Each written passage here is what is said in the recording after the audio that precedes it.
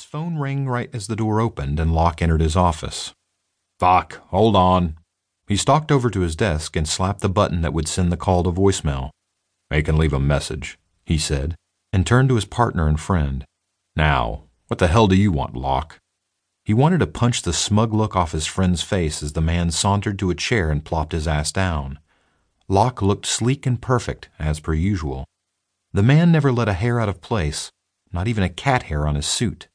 No one looking at him would know that the bastard owned 2 Siamese cats. His friend's navy blue eyes sparkled mischievously.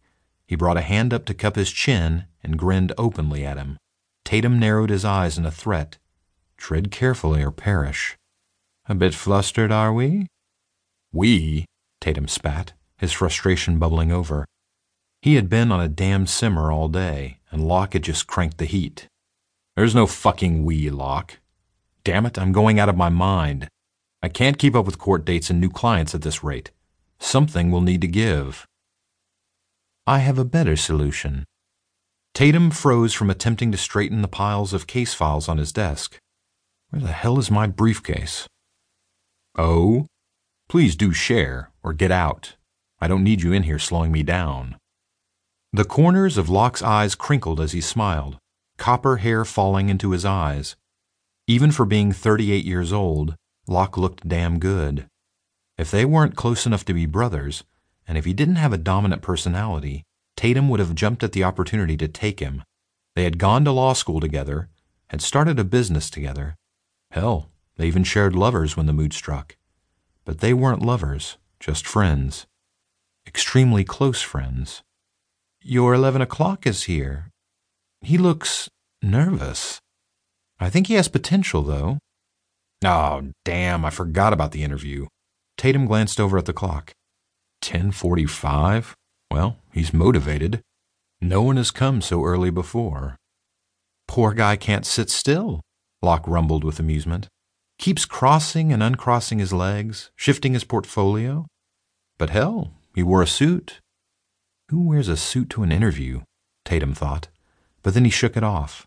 Who the hell cared what he wore, as long as he qualified for the job?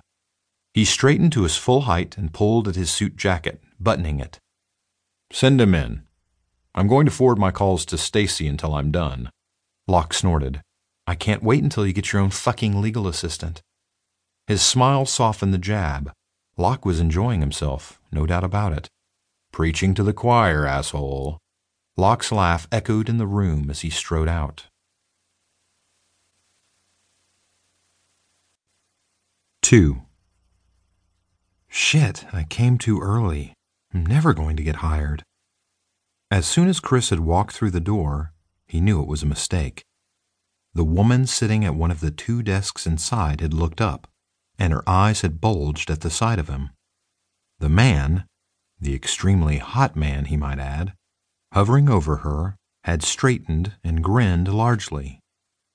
The sound of laughter that came from an office not long after he had disappeared was a dead giveaway. He was already a laughingstock here, and he hadn't even said anything more than, "I'm here about the legal assistant position." Chris was debating in his head whether he should stand up and walk out the door or wait it out. He shifted his portfolio from his lap to the empty chair beside him and crossed his legs. His fingers twisted together in his lap. After 4 years of college learning how to run a business, he could hardly get himself together for an interview. God, how lame was he? He had always been this way, cool and confident when he learned how to do something, but as soon as he got thrown into it, he froze up. His brain just fucking stopped. Chris tried to recall the practice questions that Greg had gone through with him, but he couldn't remember a single one. Something about twisting my answers to make myself look good, right? Yeah, right. Like I'll be able to say anything that will make them want me. "Mr. Waters?" Chris's head shot up. Before him stood the sexiest man he had ever seen. Is this the Hot Man Law Firm or something? He loved Greg with all of his heart, but that didn't stop warmth from flooding to his groin. Oh no. No, stop it, you little fucker. I can't get an erection during an interview. His cock disobeyed and started